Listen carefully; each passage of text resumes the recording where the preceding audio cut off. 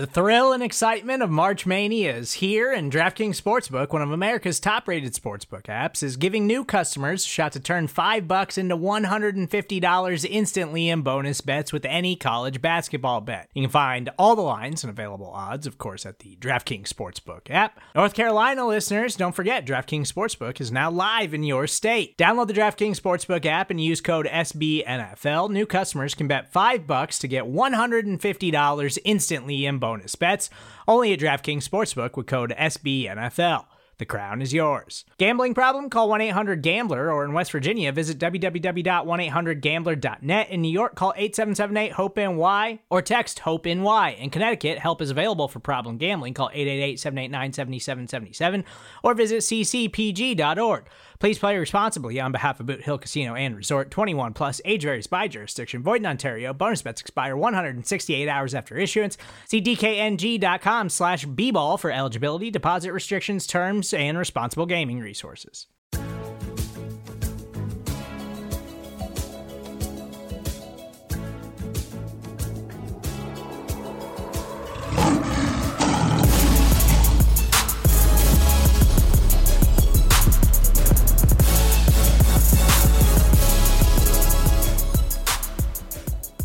Welcome to the Pride of Detroit PODcast. PrideofDetroit.com, Pride of Detroit on Twitter, Pride of Detroit on Facebook. You know where to find us as we come to you live on a Sunday this time, twitch.tv/Pride of Detroit. I feel like we're getting back to our roots. I feel that the football season is encroaching when we start streaming on Sundays rather than Mondays, because I know for a fact that training camp is back. The first dose of methadone for our football is within us, and we're getting closer. It is. I said it last week. It's like way stations, the cross, and now we've training camp. Get hype. This is a full Kool-Aid injected right into your brain right away. It's silly season because everyone starts to get really gassed up about the team. Maybe we'll bring some of that down to earth. Maybe we won't. But yeah, we're going to talk about the development of that. And I am Chris Perfett, your adequate host at Chris Perfett on Twitter, coming to you every week for the PODcast and bringing in the man who's going to help feed you that Kool-Aid, the one who is swimming in training camp right now, managing editor for Pride of Detroit, Jeremy Reisman, fearless leader at Detroit Online. Hello, fearless leader. Yes, swimming in the blue Kool-Aid. Yeah, I'm feeling actually after that Saturday practice with the fans out there for the first time, the season ticket holders and Hard Knocks being out there, like that really felt like the return to football to me. The first 3 days were a little slow. I really started to feel it yesterday. I'm thrilled now. I can tell this is your season because you and Eric are just openly flirting on Twitter. You and Eric Schlitt are just flirting on Twitter over all of this. Hey, win in Rome. You're not in Rome. You're in Detroit. Win in Allen Park. Win in Allen Park, yes. Ryan Matthews. Back is the rock guy. At Ryan_POD. My man, Ryan. Welcome to training camp season, my man. Yeah, it's here. The pads finally come on next week. You're going to be there, right? I'm hoping so, yeah. Fingers crossed. I really hope that I can make it to a couple of practices on Wednesday and Thursday. I wish I could be at any of this. I wish I could. One of these years, just got to fly yourself out here. I know. Jump in that private Burbank jet you got. Yeah, the jet I've made with all the PODcast money that right. we totally have to throw around at stuff like private jets. It's all there that I have not just blown on sake and cider and beer. We've got a lot to get to on the show this week. We have heard your request. We were going to do a mailbag, but I think 80% of that mailbag was about the Tyrell Crosby article that Dave Burkett published. We will talk about that later in the show, but we're going to start breaking down. We're going to do 2 segments here, breaking down training camp, talking about training camp. There's a lot to get to. I guess Jeremy is going to field a lot of our questions. I have a lot of opinions to begin with too, though, and I've been reading everything. So we're going to start with the offense. And Jeremy, I don't want to buy into the Kool-Aid too much, but I mean, it's hard not to look at this and that they're clearly ahead of last year, just on where everyone was feeling things out in training camp. And I guess my question to you is, Well, actually, you know what? I'll let you get to your observations. I do want to try to dissect the reason for it, but just Sure. Where are they ahead right now, in your opinion? Well, I mean, saying they're ahead of last year is a low It's bar not a to high. set, right? It's not a high bar to clear. That's for sure. The thing about last year was it became evident the first week that there were going to be issues on offense. Jared Goff did not look comfortable. There wasn't a receiver out there that looked like they could handle starting duties. Just everything did not look like they were meshing together. And now they look like an offense with a game plan. Like there's clearly a scheme in place. Jared Goff looks comfortable. He's more decisive. There are some questions I still have there that we'll get to in a little bit, but in general, like you can just see the general overall plan. You can see the receivers that have the talent that they do. There's just a cohesiveness that's there that, I mean, you'd expect in year two, but there's also like at the same time, the part where I want to pull back a little bit here is this is also kind of a year one for the offense with the new offensive coordinator in place. And you see the glimpses of that too. You see glimpses of like, wait a second, they're not there yet. This isn't going to be a top 10 offense out of the gate. And what I mean by that is I would say in the past two practices alone, there's probably been 6 or 7 times in which the offense breaks the huddle, gets to the line, Dan Campbell blows a whistle. We don't know exactly what went wrong there, but it was like, you guys got to rehuddle. They either didn't break quick enough, which is something they're trying to emphasize, breaking the huddle quicker. They either didn't get lined up correctly, or there was some sort of miscommunication. And of course, that stuff is normal this early in camp, even more normal when you're in year one of a new scheme. But I think it's also kind of a sign that says like, okay, we all have to remember here, new verbiage for everybody, new schemes, new philosophy with this offense. Like there's a lot of changes on that side of the ball that's going to make it so it's not going to be such pristine. It might not even be as good as it was at the end of last year to start the gate, at least. Ryan, do you mind if I ask you a question, or do you have thoughts on what Jeremy said? No, go ahead. So from everything Jeremy was talking about, and I guess this kind of goes in the conversation I want to have is, I think a lot of that can go to Anthony Lynn, but like how much, if we had to weigh how much of that is on the new offensive scheme, making things look farther ahead, how much of that is on Jared Goff looking more comfortable right now, and how much of that is on better offensive weapons for the passing game. How much are you weighing each of those three considerations looking at this team right now? Yeah, I think if you're taking the pie approach, I think the biggest slice is that Jared Goff actually has offensive skill position players that are worth a damn. Going into last season training camp, it was Tyrell Williams and Brashad Perryman as 1 and 2, and Brashad Perryman didn't make the football team. So when your projected number 2 wide receiver doesn't even make it out of camp, doesn't even make the 53-man roster, I mean, that's a pretty big deal. I think we saw enough Jared Goff in the first half of last season when he was having to throw to the likes of a Trinity Benson, who was clearly out of his element. He was just as lost in the offense as Jared Goff was.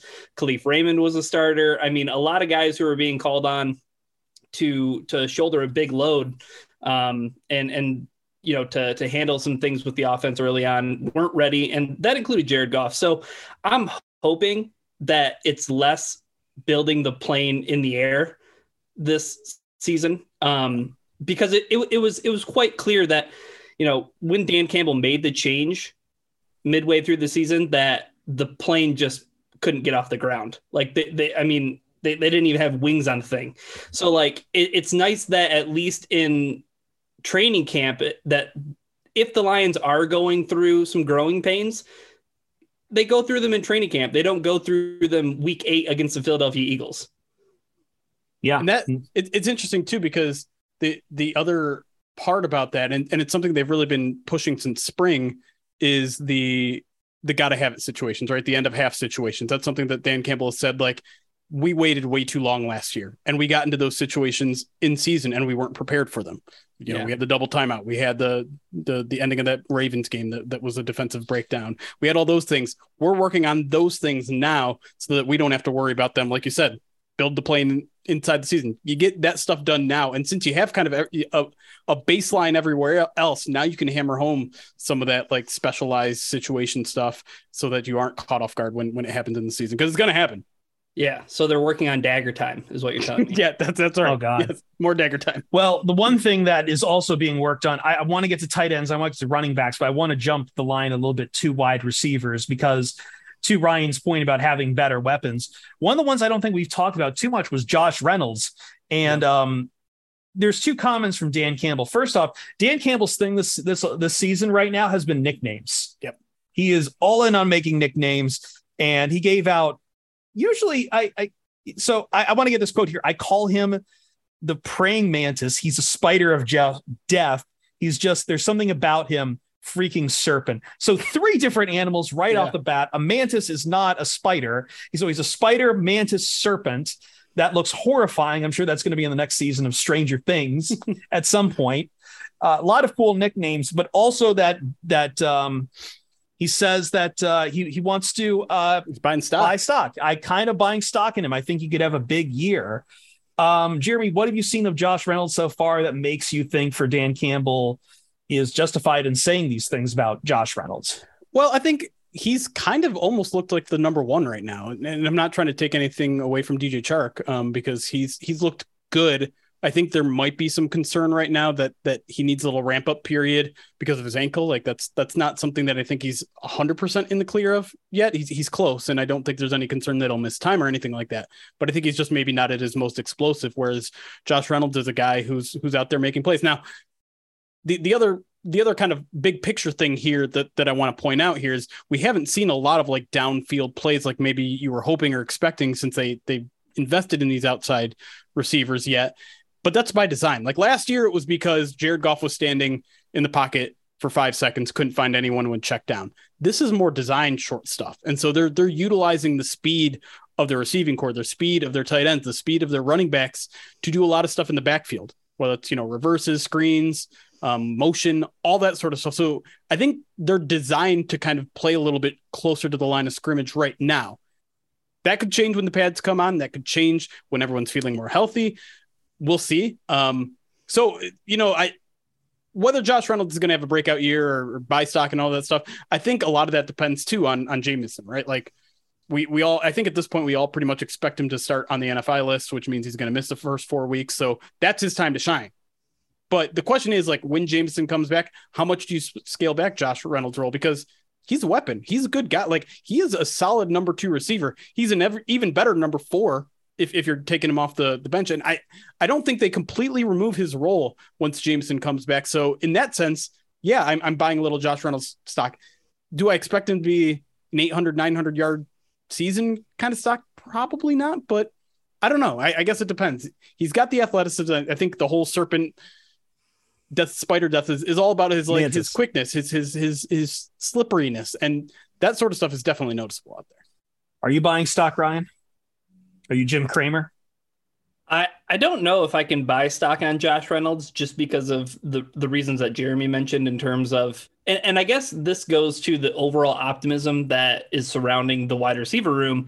And I think it's one of our questions that we got on Spotify Live one time, Jeremy, but it was like, could the Lions have 3 1,000-yard receivers? It's like, that's crazy. Pull it back. Hold on a second. I'm saying pull that back, but I'm saying like, I would be surprised maybe if the Lions had 1,000-yard receiver. Like spreading it out so much. Yeah. I think that there's just so many options. And, you talk about Jamison Price starting on the NFI, how long he's going to be there.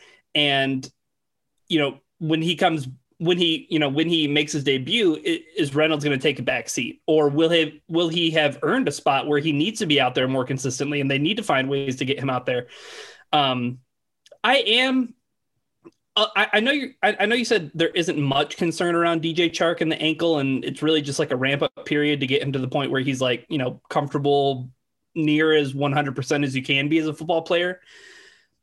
But it's one of those things where it's like, I don't want you missing out at all. Like, right. I don't want you to be missing anything. Like, this is really important time because, again, like we said with Goff and the offense and everything, like the onboarding process is now. Like, you should be getting, and that's why I guess my expectations for Jameson are kind of peeled back too. It's like rookie, wide receiver, first year, and you're starting the year on NFI. Like, my expectations for Jameson are pretty low. Like, I don't know if they can get much lower.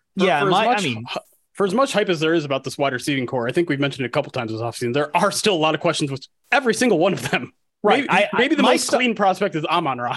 Yeah, I was going to say Amon-Ra. Like, I'm the one who I can depend on him the most. But at the end of the day, like, he's prototypical for the slot.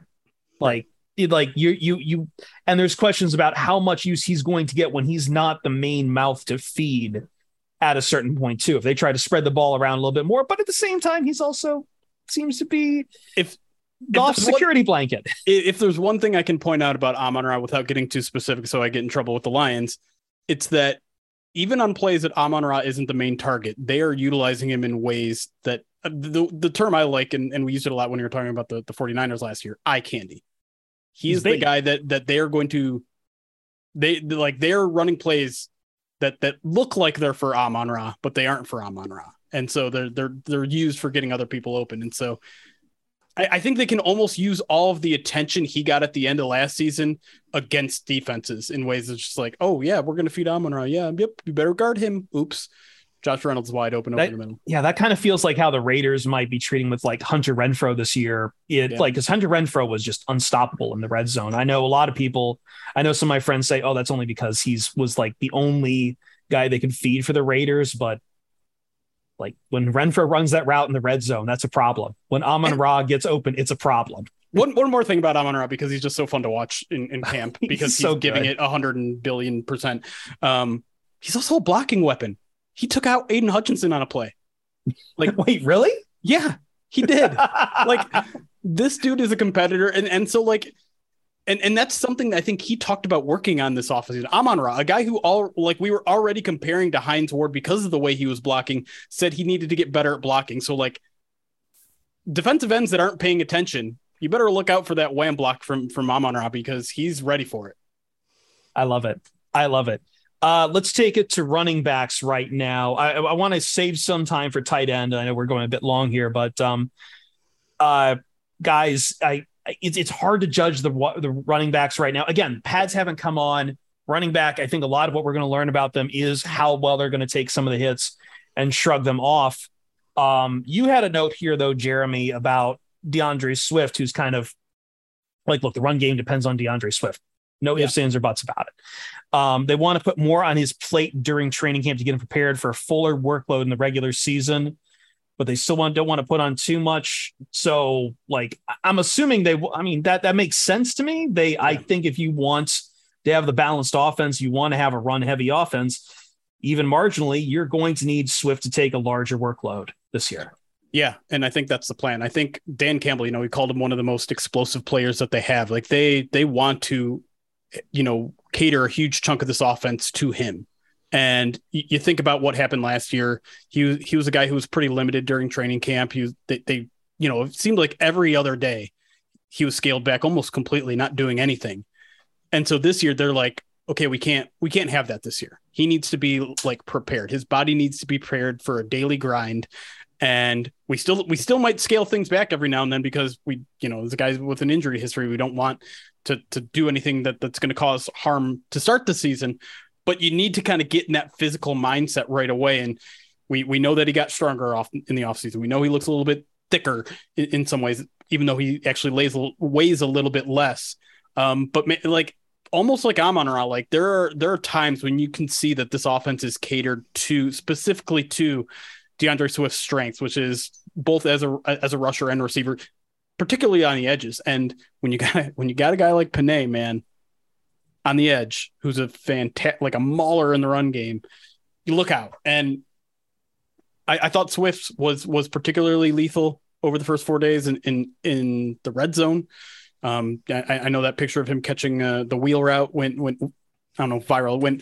It went on the internet. The highlight went on the internet, and that's just one of many examples, I think, of just like how unguardable this guy can be when you get him in the right matchup. And that, again, like that's something the Lions talk about, like getting these guys in the matchup, getting DeAndre Swift on a linebacker. They're going to try to do stuff like that, and he's going to make him pay as long as they can keep him healthy.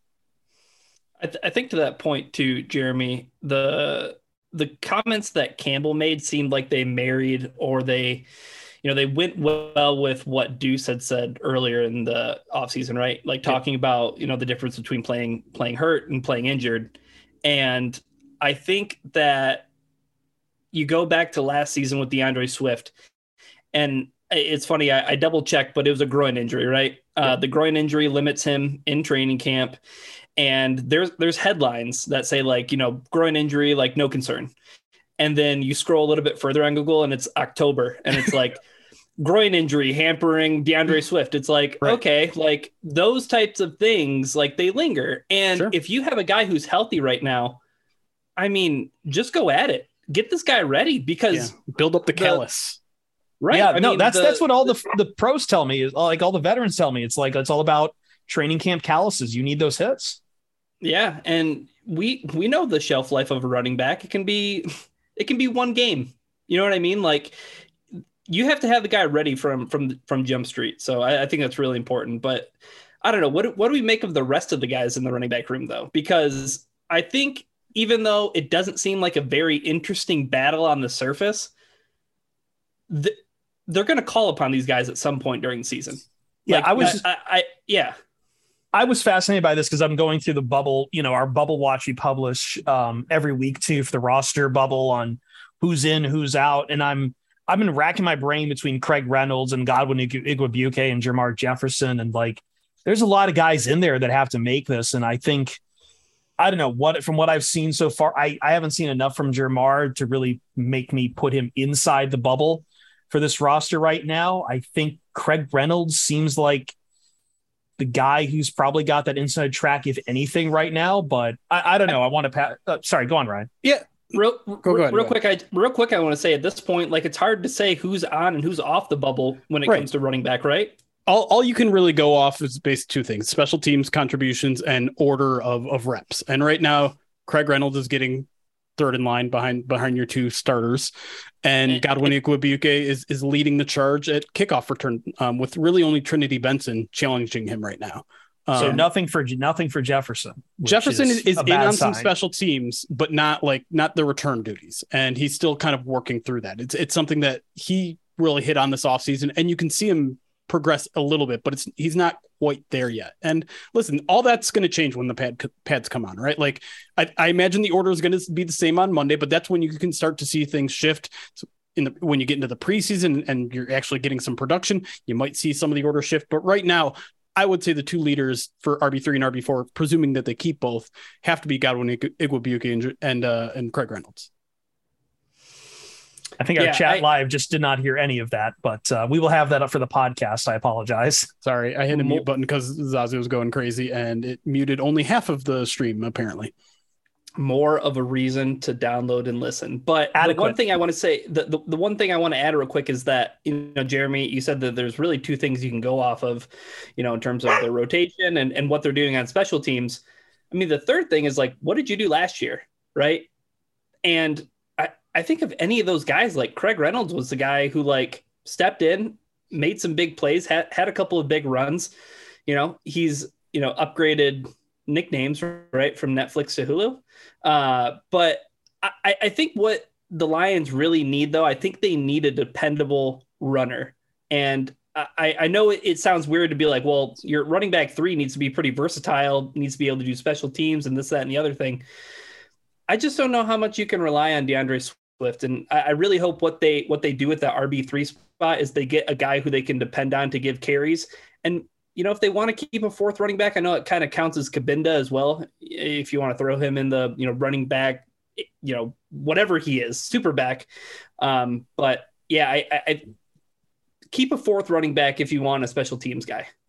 Let's make this real quick on tight ends. We got to, slam to a break at some point here, but on tight end, there's not a lot of clarity right now on tight end 2. And speaking of groin, I did see that Devin Funchess has been kind of missing a little bit with groin injury concerns right now. I know it's light for him, but it's still like for a battle for tight end 3 for a very loaded room right now for a spot that they might not even have. That's kind of worrying, but they are also taking James Mitchell a little bit slow, Jeremy.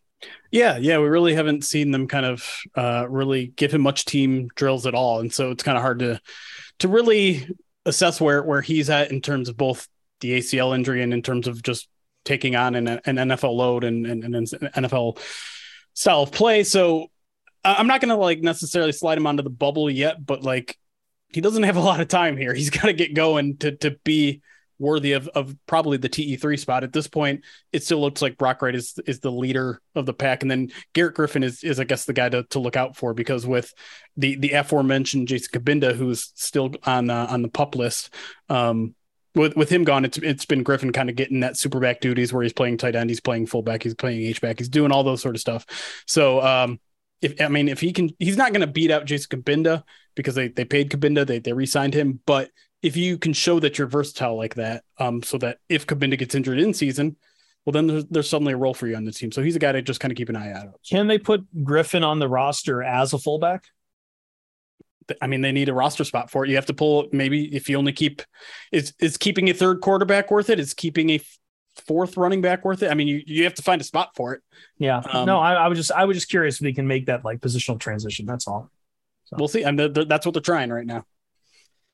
Yeah. And I think the one thing when it comes to pads and putting them on this week is TJ Hawkinson. I want to see how physical that dude is ready to be. Absolutely. This season, because I think that's the one thing he needs to prove as a tight end, really. And Campbell's talked about it. And he said that Hawkinson would be the first one to admit that he needs to be better in that phase of his game. So that's what I'm looking for this week. All right, let's take a quick break. When we come back, we'll touch on the defense, what we've seen out of them this week. And later on the show, yes, we saw the Tyrell Crosby article from the Detroit Free Press. We've gotten a lot of questions about it. I want to talk about it because I think it's important to get some nuance on the culture of the Lions.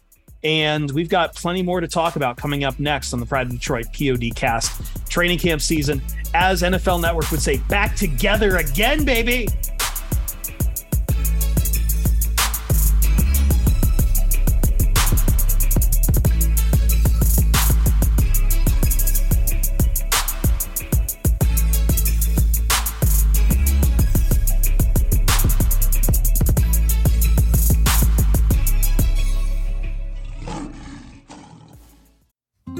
Support for this show comes from Sylvan Learning.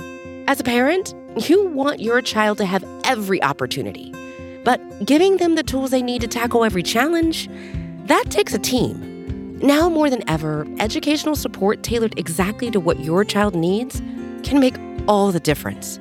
That's why parents have trusted Sylvan Learning for 45 years as the ultimate teammate in their child's educational journey, instilling in them a love for learning and a passion for reaching the next level.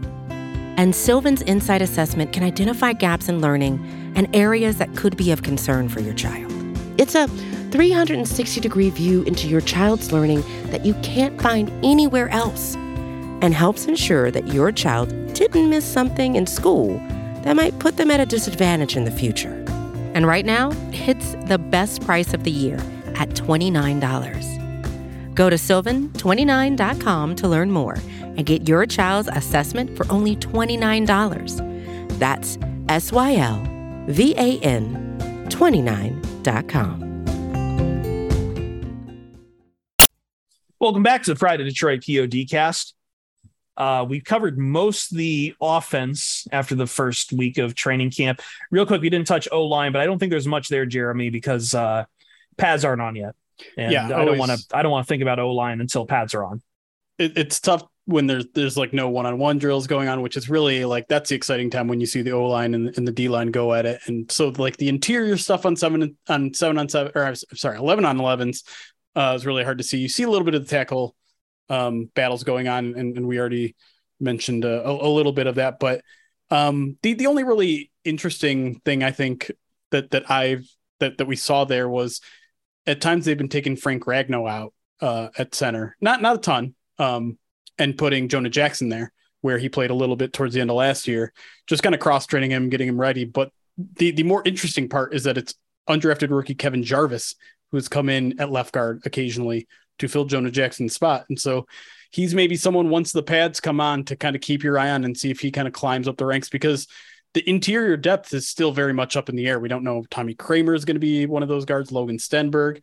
And it seems like maybe Kevin Jarvis has worked his way into that conversation as well. So just something to kind of keep an eye on.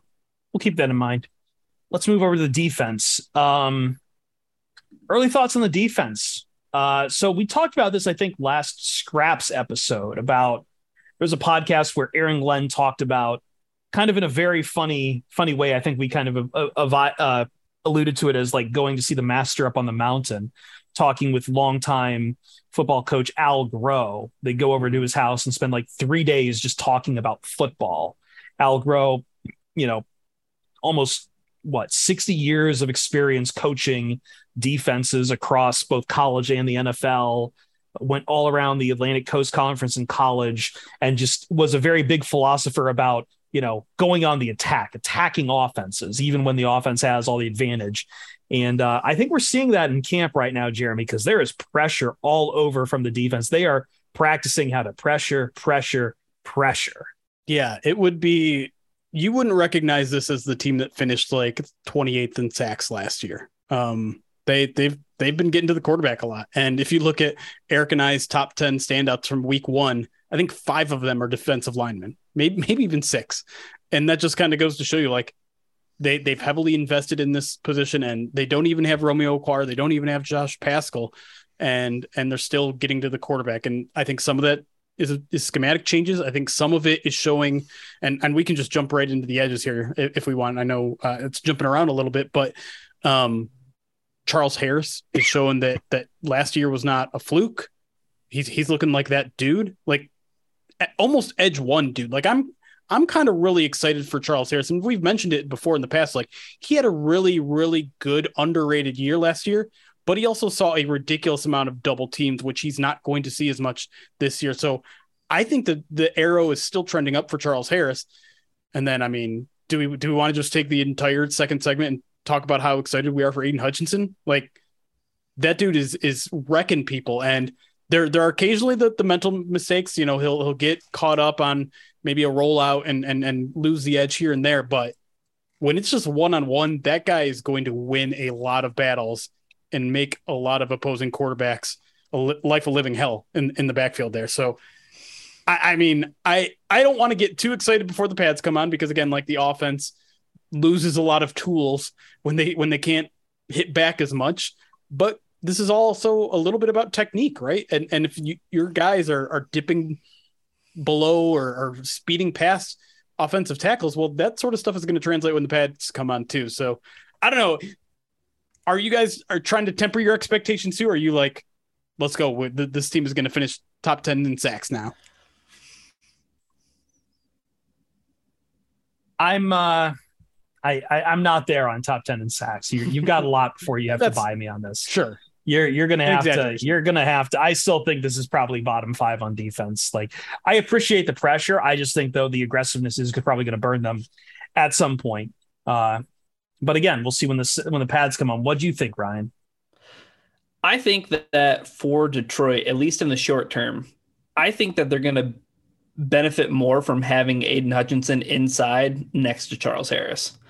I think I think that's going to be one surefire way for them to get Charles Harris in more one-on-one situations, because he's got somebody like, Hutch next to him. So it's interesting. Like, I think a lot of people would prefer to see, and myself included, like, I'd love to see Hutch on the outside, but when it comes to generating pressure and putting, teams into situations they don't want to be in, I think kicking Hutch into 3-tech next to Charles Harris might be one of the best looks I have. And I know Jeremy mentioned, Julian Okwara on the other side of that.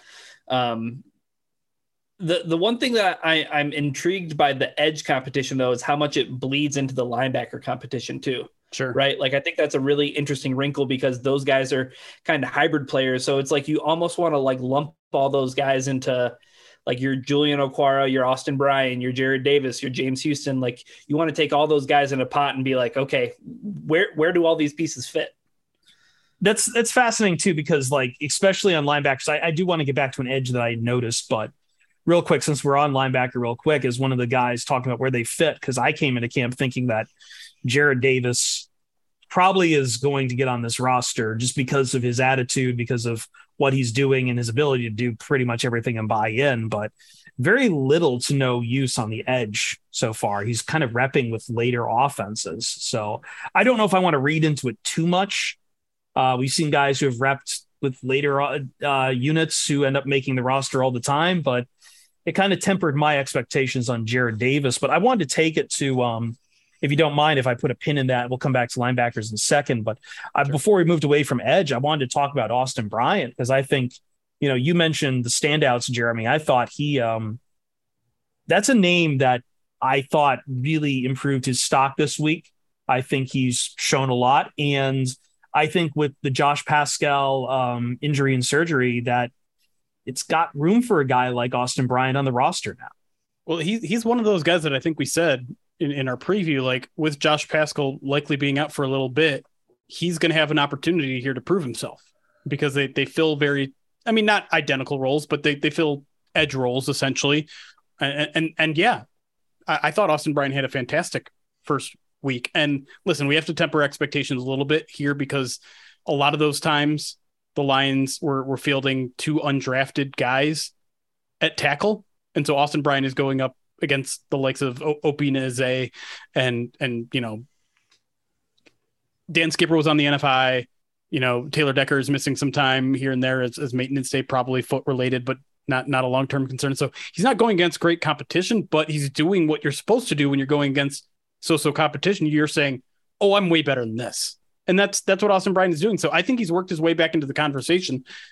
Julian Okwara is in that same conversation.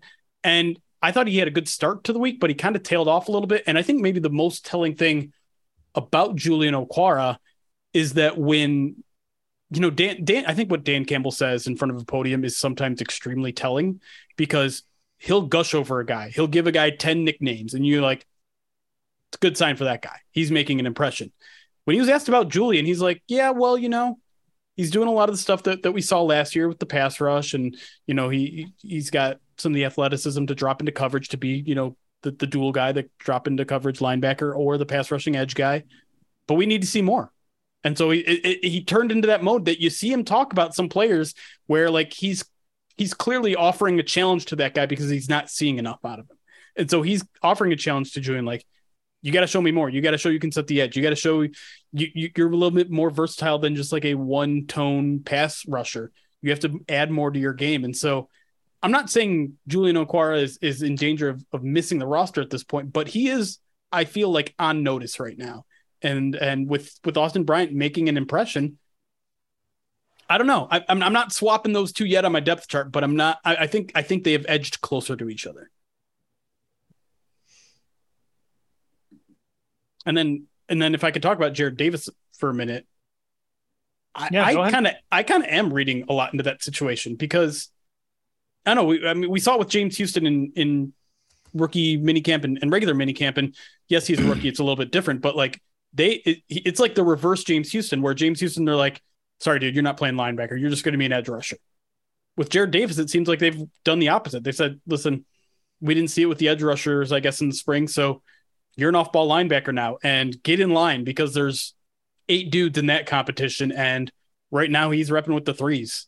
And so like you said, that can change in terms of where he's repping. But in terms of position, I think he's now just an off-ball linebacker. And I'm pretty surprised by that, because I think me and a lot of Lions fans are kind of excited to see him being more of an edge role. And I don't know if that's disappeared completely at this point. It kind of feels like it has. Just let him put the pads on, man. He'll be a dog chasing cars. He will. I'm excited. Is that the guy you're most excited to see when you get the pads on? Or is it, outside of Aiden Hutchinson, I should say.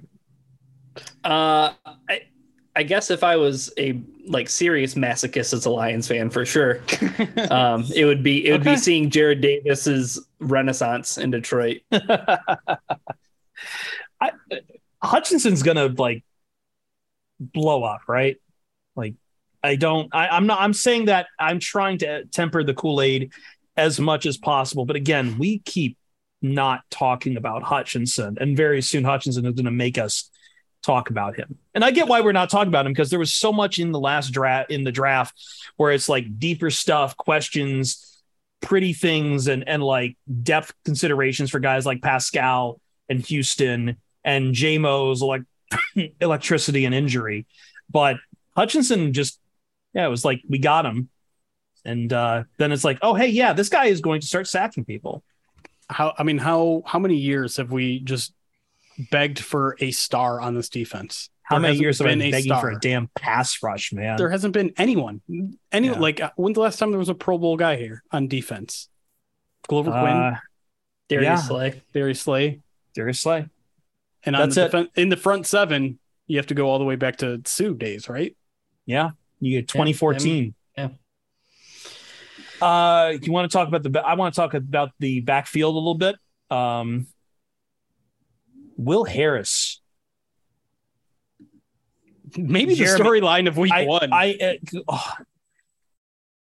know I know you are the cheerleader prime for Jeff Okudah, but from everything you've seen at camp, and I'll kick this to Ryan too as well. Like, is there any chance Will Harris, who we've taken our shots at Will Harris, but that's all been when he was at safety. He looks vastly improved as a cornerback, and I am now here to ask you, and I'm asking you to think about this deeply. I'm asking you to think about this without the pom-poms for your club. Is there a chance Will Harris can, I'm not saying he's done it right now, but throughout this camp, throughout preseason, jump Jeff Okudah as the cornerback who will start opposite of Amani or Warrior come week one?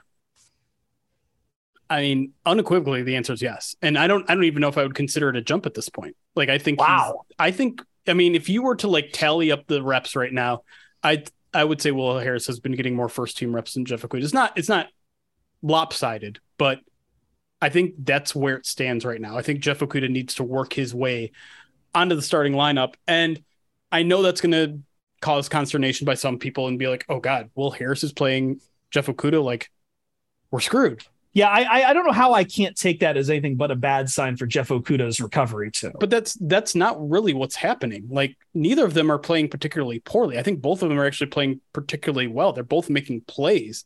It's almost like a good situation to have. And I'm not going to sit here and tell you like, wow, the Lions have two cornerback ones on their roster and they have to figure out which one's which. Like, that's not the situation we're at. But I don't think one is like way outplaying the other. And I don't think one is bogging. One is not. I think they're just winning the job rather than Jeff Okudah is losing the job, if that makes sense. And also, pads haven't come on. Let's wait till all that. One-on-ones. We haven't seen any one-on-ones yet. That's really when we're going to see some of this stuff separate each other. So when we're going to see more from the wide receivers, where we're going to see more from the defensive backs. When they do those one-on-ones, that's going to be really eye-opening. I think that's where we'll start having more opinions on the secondary. But right now, I think Will Harris is doing a bang-up job at corner, and that, like, take Jeff Okudah out of the question for a second. That's good news because who is the backup outside cornerback right now?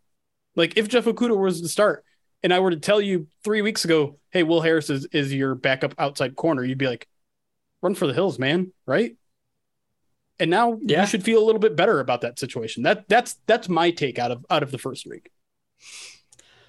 Yeah, that just seems a little bit wild to me, though, that 3 weeks ago you would be Chicken Little, assuming that the sky is falling. And then now, just over the course of 3 weeks, you feel comfortable, like, okay, yeah, I'm on board. Better.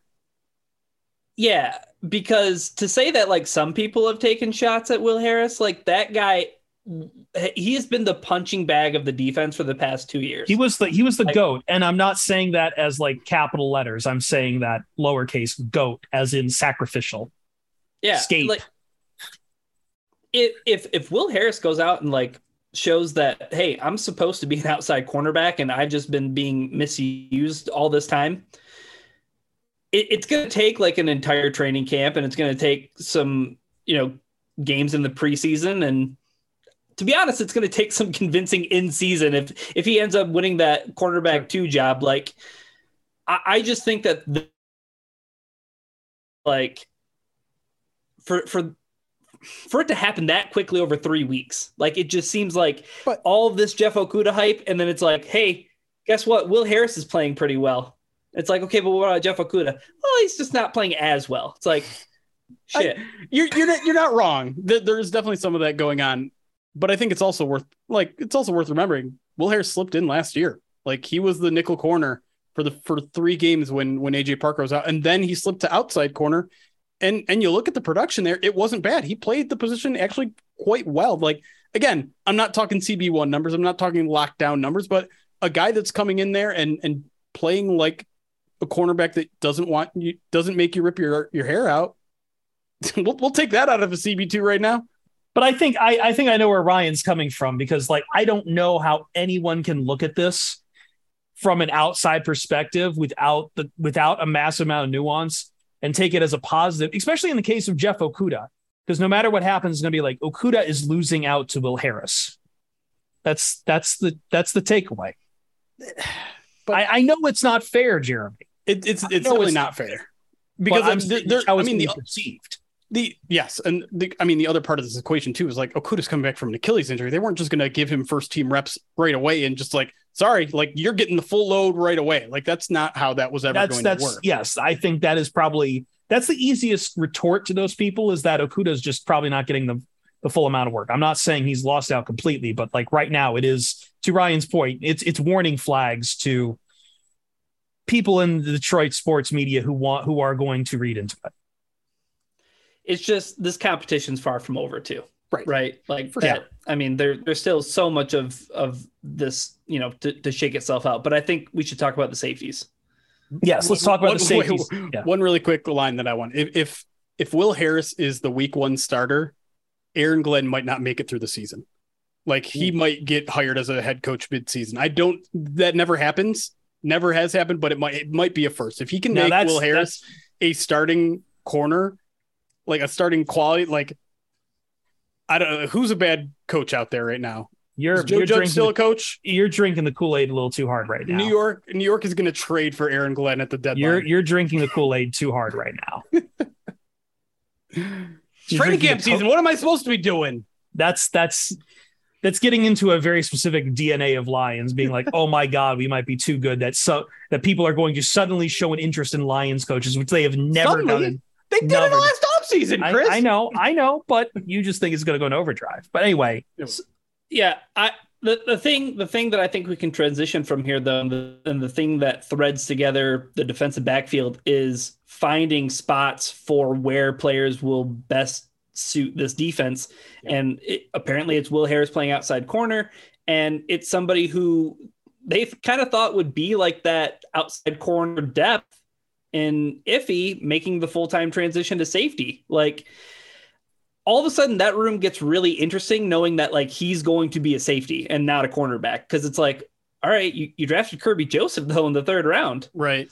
And Kirby's kind of coming along a little slowly right now. Again, early, but Iffy, yeah. Right. Like, it's 2 guys relatively new to the position, or relatively new to the NFL position, I guess is the best way to put it. And listen, like Juju Hughes is repping above both those guys right now, and CJ Moore is probably about to come back from PUP or NFI or whichever one he's on. And so, yeah, I think it's super interesting. Like, I keep saying it, like, I don't know if he fits right now. And we keep saying he's this situational guy, but like, he has to do more than that. And they are getting him in on special teams. And so there could be a role for him there, but they got to they got to validate his spot on the roster. Like, I don't want to, hit the panic button 1 week into training camp, but it's tough to see him being first of all, living up to his draft status. Like, I don't know if there's a path for him to be a starter at any point. Like, that seems drastic, but it's just, he seems like a weird fit because like you said, like, it just, for whatever reason, it didn't work out at corner last year. They're pushing him to safety, but like, they already got guys that they like there. So I don't know. I don't know what the plan is there. It's an interesting situation. So what Jeremy's saying is he can't tell if he's a safety or if he's a corner.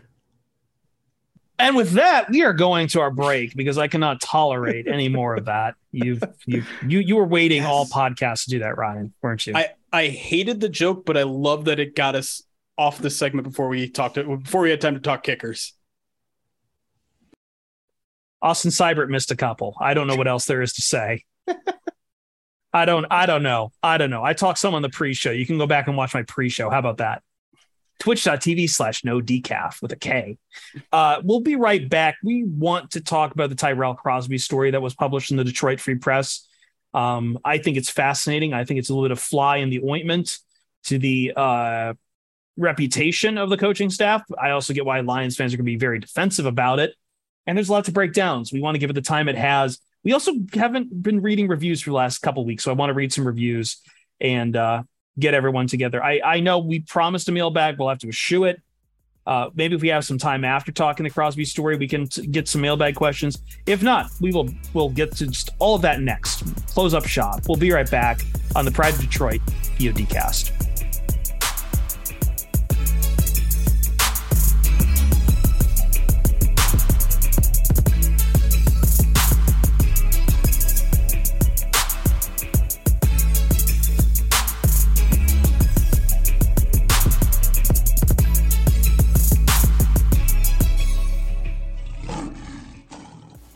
Another day is here, and you're ready for it. What to wear? Check. Breakfast, lunch, and dinner? Check.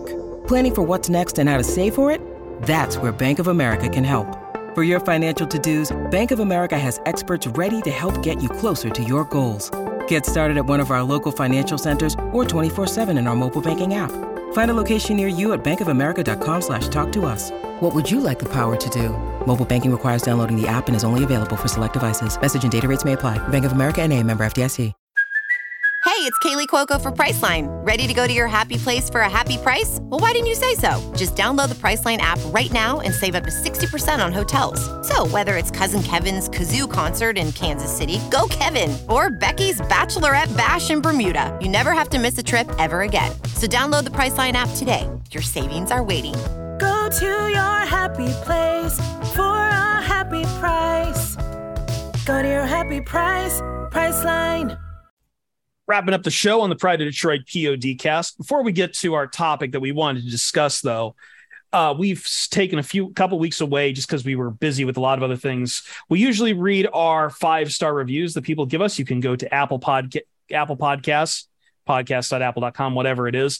Look for Pride of Detroit. Give us a 5-star review. We will read what you say within reason on the stream, and we still have a long backlog to get through. So Jeremy's got 4 fresh new ones. I think we read Restored Roar last time. I apologize, Restored the Roar, if we didn't.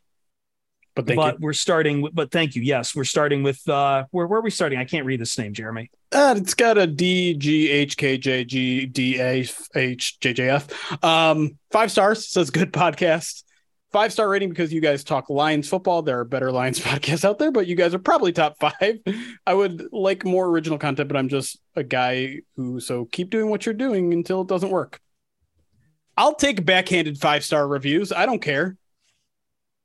I'm miffed at that one a bit, but like, the idea that we don't do original content. What are we doing? Much more original you want? We'll go original House of Pancakes on you. How many Lions podcasts out there are dropping 3 podcasts a week? How many people gave you Africa by Toto or Have a Great Baby? It's a great point. Next one comes from Jess Penn. It says Detroit best Lions podcast, and it's not, and I assume it says close after that. Not even close, yeah. Not even close. Best Detroit Lions podcast, period. I first listening during draft coverage this year. I'm a draft junkie, and they gave me info on guys I'd never heard. Incredible information and content. I was blown away. Where has this podcast been all my life? Now, if we can just get Jeremy to buy an Aaron Rodgers jersey. I understand curse, man. Your jersey curse, but I can't have that showing up on my credit card statement, or I will hate myself forever. Can you get it disguised on your credit card, like how people get porn disguised on there as coming from some other name? I would also need the package, like when you get Viagra. I need it to say something different. Yeah, everything maybe about it. Just very discreet. Next one is from Nate's Girl. It says the kings of content. No other podcast can compete with the sheer amount of quality content the PODcast puts out. Adding Eric Schlitt, my favorite dude, only pushes up the content quality even more. I love it. Even us older dudes like myself have learned to tolerate the list casts. LOL. Keep up the great work. We didn't do list casts this year. I'm very disappointed. You're welcome to Nate's Girl, though. Yes. But thank you. Last one goes is from, I like this name, Lion About How Good We Are. Lion, of course. It says best show on Lions. As a huge Kool-Aid drinker, love this show. Gets me through the offseason when I need my Lions news. Hope Ryan's baby has a better 30 years as a Lions fan than we have had. Have a great baby. I hope so too. Yeah. All right. With that out of the way, what we want to talk about here in this segment, I didn't think we would talk about it, but this dropped here on Sunday, and we are recording on Sunday, and it was kind of a bit of a curveball. Dave Burkett, our friend from the Detroit Free Press, had time to talk to former Detroit Ryan. I'm going to say his name wrong, Jeremy. Tyrell Crosby. Did I say it right? Yeah. Okay. Yeah. I keep going back between Tyrell and Terrell. I never know which way I'm supposed to inflect on the Y. So Tyrell Crosby had left the Lions. He's been released by the Lions, not with a current team right now. He had a spinal fusion procedure.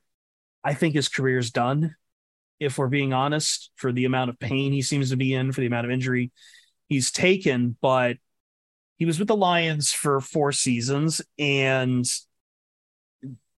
look, I encourage you to go read it right now, to read everything Crosby said, but he had a breakup with the Detroit Lions, and it was not pleasant. It was not pleasant. Some of the stuff that was talking about, there's a lot of stuff in here that's just hard to read when it comes to the pain that Crosby had to deal with, the multiple doctors he had to deal with, the amount of time he spent rehabbing. But I think where Lions fans have kind of taken note is a couple things. First off, it's he's not one who's come out of the Lions with a favorable opinion of them. One of the things he said was, he talks about how much. I'm trying to find the quote right now about, let's see here. It really sucks for me just because you've been around that fan base. They are so passionate. Just every year the Lions are going to win the Super Bowl. I love that fan base so much, and that's what kind of sucks about it. And just now they have a lot of people kind of tweet at me, hey, wish you were back, things like that. And I'm just like, if only you guys knew, because I wouldn't want to play for that organization, just knowing what I know now and just how poorly they treat their players. Put a pin in that, because I'll probably come back to that. The other things he talked about was like, look, he kind of went through multiple regimes here, but he had some choice words for the current regime, in particularly called out Anthony Lynn and former OC and Brad Holmes by names. And actually, Dan Campbell was in this too. One of the bits that Burkett got, he said Campbell and general manager Brad Holmes called him into his office last spring, pretty much saying how I'm bad for the team because I walk around like I don't care about my teammates, the city of Detroit, the staff members, when that's everything of those are like the furthest from the truth. This is coming off of a very long, very painful process of him trying to come back from injury. He missed and I think a lot of this stemmed from that he missed voluntary workouts last spring because by his words, that's because he was homesick. He didn't get to see his family in 2020 due to the COVID pandemic during a lot of, quarantine procedures. So he missed voluntary workouts. Look, it's complicated what's here. There's a lot here. I've talked too much. I want to kick it to the other guys on what you have felt about all of this, because I have very, very, very strong opinions about this myself. Well, yeah, let's run down kind of the timeline really quick, because I think it's important to lay out everything that happened here and how that probably affect emotions from both sides along the way. So very first thing that happens is Lions draft Penei Sewell. So that means Tyrell Crosby is no longer in a starting spot on this team. And so what happens about a month later, ESPN puts out a report that Tyrell Crosby is on the trading block. Couple weeks after that, he doesn't show up to OTAs, and everyone kind of assumes it's related to that. The Lions put him on the trade block, doesn't show up to OTAs. They're not mandatory, they're voluntary, so he's well within his right to do so. But like you said, Tyrell Crosby has said since he talked to the media after that, which a couple months later, saying, I was homesick, didn't get to see my family a lot during the season last year. I just wanted to be home. Whether you want to believe that or not, whatever. After that, mandatory minicamp comes, he shows up. Training camp comes along, he shows up. Deals with a hamstring injury, goes kind of MIA for a couple weeks on that as he rehabs through that. He says this is all his account, and we want to make that clear. This is his account, not necessarily the truth, not necessarily anyone else's point of view, but he says at this point, he goes to trainers and says, hey, I have a back issue too. It's really bugging me. And he alleges that the Lions medical staff basically brushed him off, said, nah, whatever. Let's just deal with the hamstring, whatever, play through it, whatever. He misses a couple preseason games, during which the very first preseason game, the Lions fired their medical trainer, which may or may not be related to this. We never really got a full answer. Dan Campbell did specifically come out and say, hey, this wasn't a thing where he was mistreating any, like no one got mistreated in terms of medical treatment. Then he plays in one preseason game. 3 weeks later, he's cut with a waive. He's waived with an injury designation. The Lions try to give him an injury settlement, according to Crosby, for 4 days. He thinks is, or 4 weeks, a 4 week settlement, meaning he gets paid for 4 weeks, then he's gone. He declines that because he thinks it's a more serious injury. He goes through all the diagnosis from other doctors, finds the back injury, gets the spinal surgery in December, and stays on the Lions IR that entire time, and they don't re-sign him this offseason. So all that being said, there's a lot of emotions happening here. And there are a lot of finger pointing that you can do. And when you're only getting one side of it, I understand why some people are quick to, like you said, dismiss it. Others are quick to believe him. I look at the guy that Tyrell Crosby was for 4 years here as a guy who never rocked the boat, a guy who was always a team player, a guy that survived the Matt Patricia era and in some cases thrived in it. So if you're questioning his softness, calling him soft, I don't think that fits at all. But things immediately got off to a very bad start, right? Like the first impression, we know how important it is for this regime to have a guy bought in. And when Tyrell Crosby doesn't show up to OTAs after the trade rumors, I feel like they felt amount of betrayal and to use one of Dan Campbell's terms, probably filed Tyrell Crosby as one of those turds, right? And I don't think that's a fair judgment of him. And it's kind of surprising because if that's what happened there, they brought back their offensive line coach. Hank Fraley knows who Tyrell Crosby is. So if there's a misread of Tyrell Crosby's personality there's no reason for that to happen. And so I don't know. It feels like it just kind of spirals out of control at that point where, like, at this point, Tyrell Crosby feels slighted.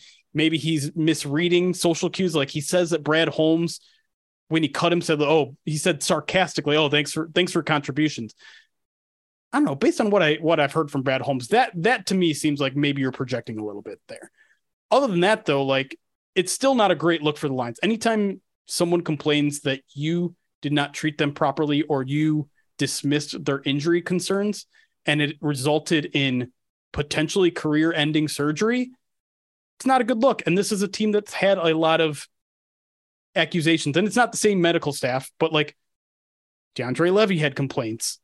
Calvin Johnson had complaints about the medical staff. Like, and Crosby said, like, this is a top-down thing. Well, if in the past 20 years, we've had 3 significant players complain about the medical staff, that's something that you can't just turn a blind eye to. Yeah, I don't know what much more to add when it comes to what you just laid out. I mean, I think that's the important thing, though, is like the story that Burkett wrote. It's from Crosby's perspective. Totally. It's his side of the story. And I think you just have to make of it what you will, especially after, I mean, pretty good feeling that the Lions are going to be, that Dan Campbell's going to be asked about this on Monday, right, Jeremy? Maybe not. I mean, Burkett asked the Lions, right? Like in his story, it says like, hey, we asked the Lions for comment. They didn't give one. You kind of put him on the spot there to almost force him to give some sort of answer. So it's certainly possible.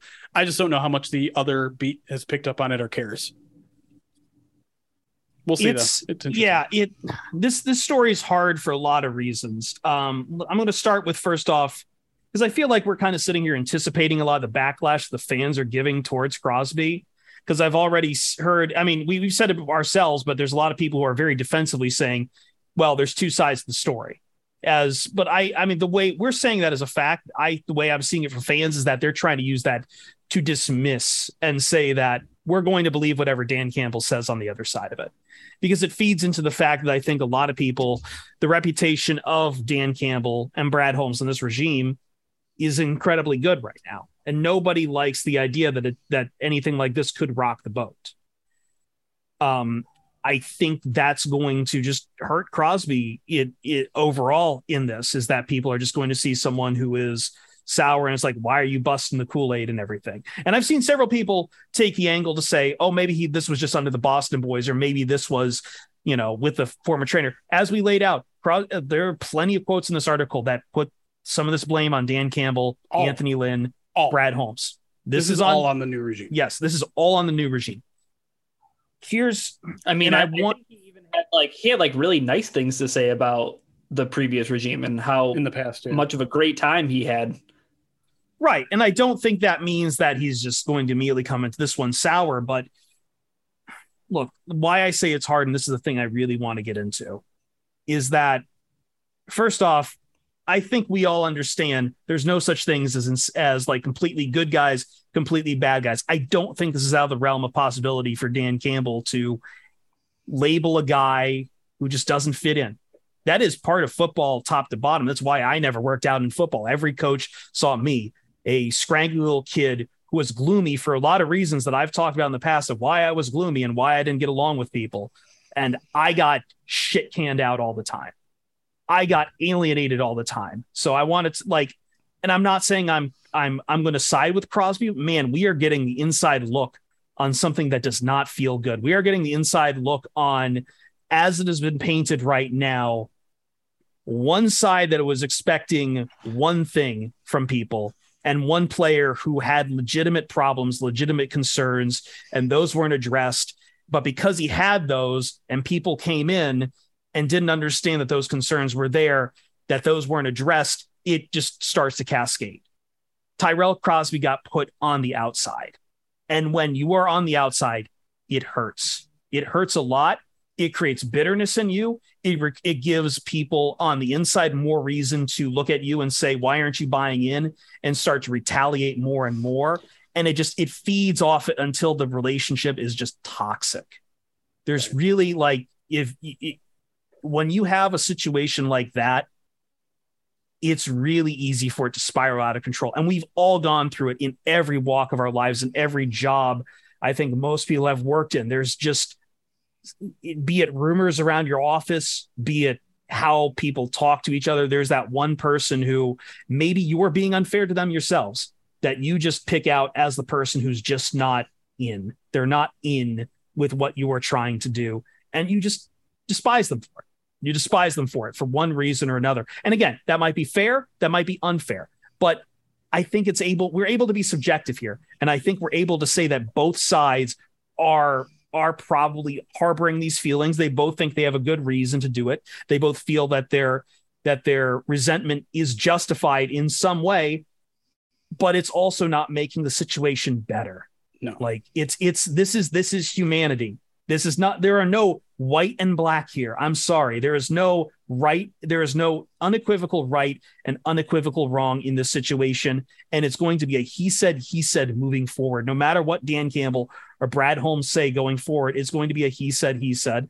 And that's going to just be what it is. And it's going to feel awful. It's going to feel awful because all the fans have just been fed mainline Kool-Aid for so long about how this is a player friendly, a player driven regime, head coach, everything. And this is a fly in the ointment. But guess what? They're not going to be perfect, but they should still be taken to task if this is all true. But I'm sorry, Ryan.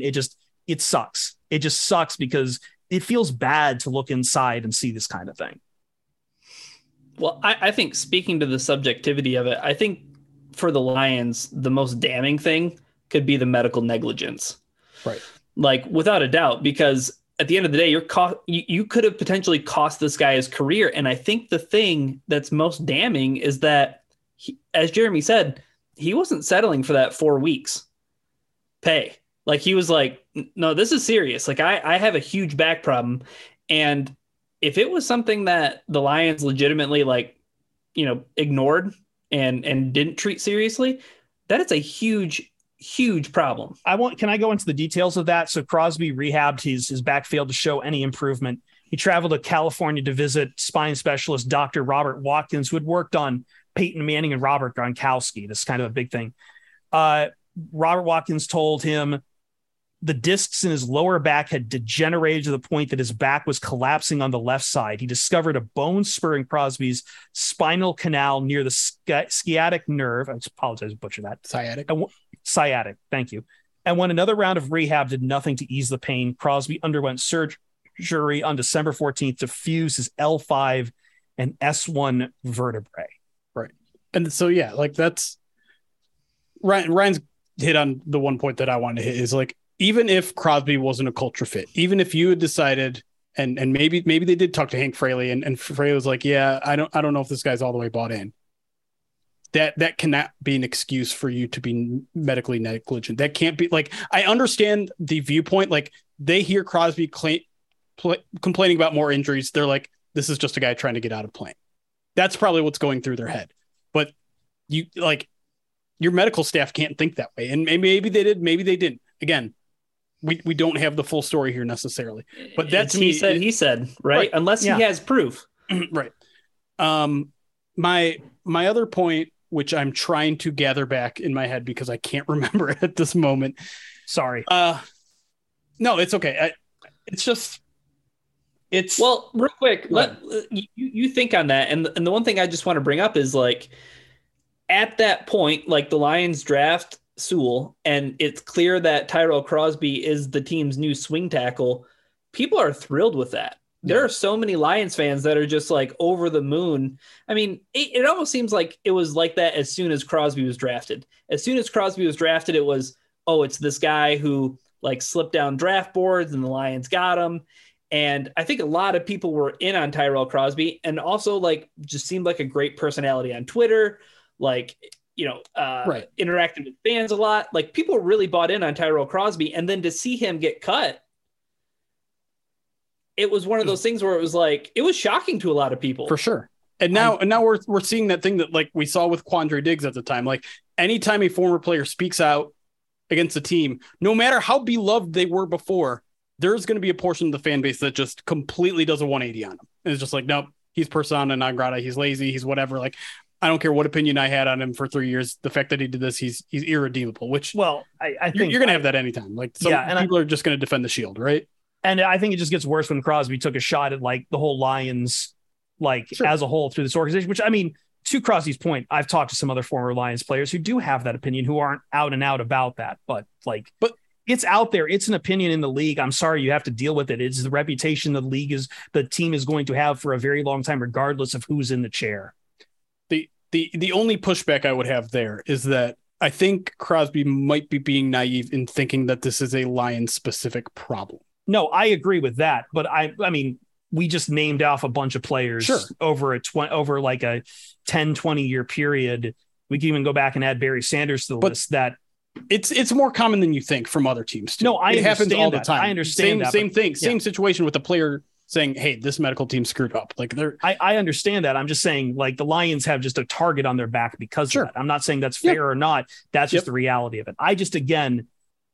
I feel sympathetic to Crosby in this regard because again, like, man, sometimes you can come into work just having a bad day and the people above you don't care about that. They don't care about what you're dealing with. And it feels bad, man, because sometimes you're just screaming out and want someone to like care about what you're going through, to pay attention to like all the pain you've had for it. And from what he's alleging, like they didn't care. And that's rampant in the entire sport of football. Right. This sport from the youth up is littered with bodies of people who are having bad days and coaches just put them on the shit list. And that was the end of it for them. Maybe that happened here. I don't know. This is he said. I want to at least have empathy for Crosby in that regard, because it sounds like this guy was just going through a lot of bad things, between missing his family like hell, which like that's the sacrifice the sport demands out of you, but it takes it out of people more than others, and the amount of pain and surgery and the struggle to get back on the field. That is hard to go through. The last point I want to make is that I think part of the reason some people are having such trouble wrapping their head around this, besides all the positive spins that we've heard of from Dan Campbell and company, is the way that they're treating other injuries right now, right? Like they're being extremely careful with Jameson Williams. They're being extremely careful with Josh Paschal and Jerry Jacobs and all these other guys who they're like, we need to take our time. This is a long-term process. We want to make sure these guys are okay. When it comes to like the current injuries of maybe this is it, maybe they're just viewed as more important players. they are being extremely careful and thoughtful, and they've brought in a mental health team. Like, it does feel like they've done a lot of things for player care, especially this regime in 1 year. So to kind of put this Crosby story right in the middle of it, it doesn't seem like it necessarily fits. But I think we laid it out here. Like, I feel like there was a lot of emotions. There was a lot of maybe misreading of character on both sides, where Crosby thought they were out to get him from week one, and maybe the Lions just thought he wasn't buying in from day one. And so it deteriorated from there. And a lot of those changes might have honestly been because of what happened with Crosby. They might have turned around and realized, like, hey, we were doing wrong by that. But we'll have to wait and see. Obviously, this podcast will be coming out on Monday, so maybe we'll have some comments by the time you're listening to this podcast. Maybe not. I don't know. I know the Lions have given no comment as of Sunday, but we'll keep an eye on the story. It's a bit of a fly in the ointment to all the feel good going around right now, which nobody likes it when you rock the boat either. Nobody likes it when you rock the boat. So I try to give sympathy more to Crosby in that regard too. I think he knew that putting this story out there, he's going to get a lot of flack for it. Sure. So let's wrap up here though. Kind of a sour note to end on, but hey, we'll be back with more Kool-Aid for next week. And just more stuff from training camp. Pads are coming, Chris. Pads are on. Put the pads on. Bring the balls out. Put the pads on. Damn straight. Thank you all for listening to Pride of Detroit PODcast. Thank you all for supporting all our work we've done here. And as always, we'll see you Starside.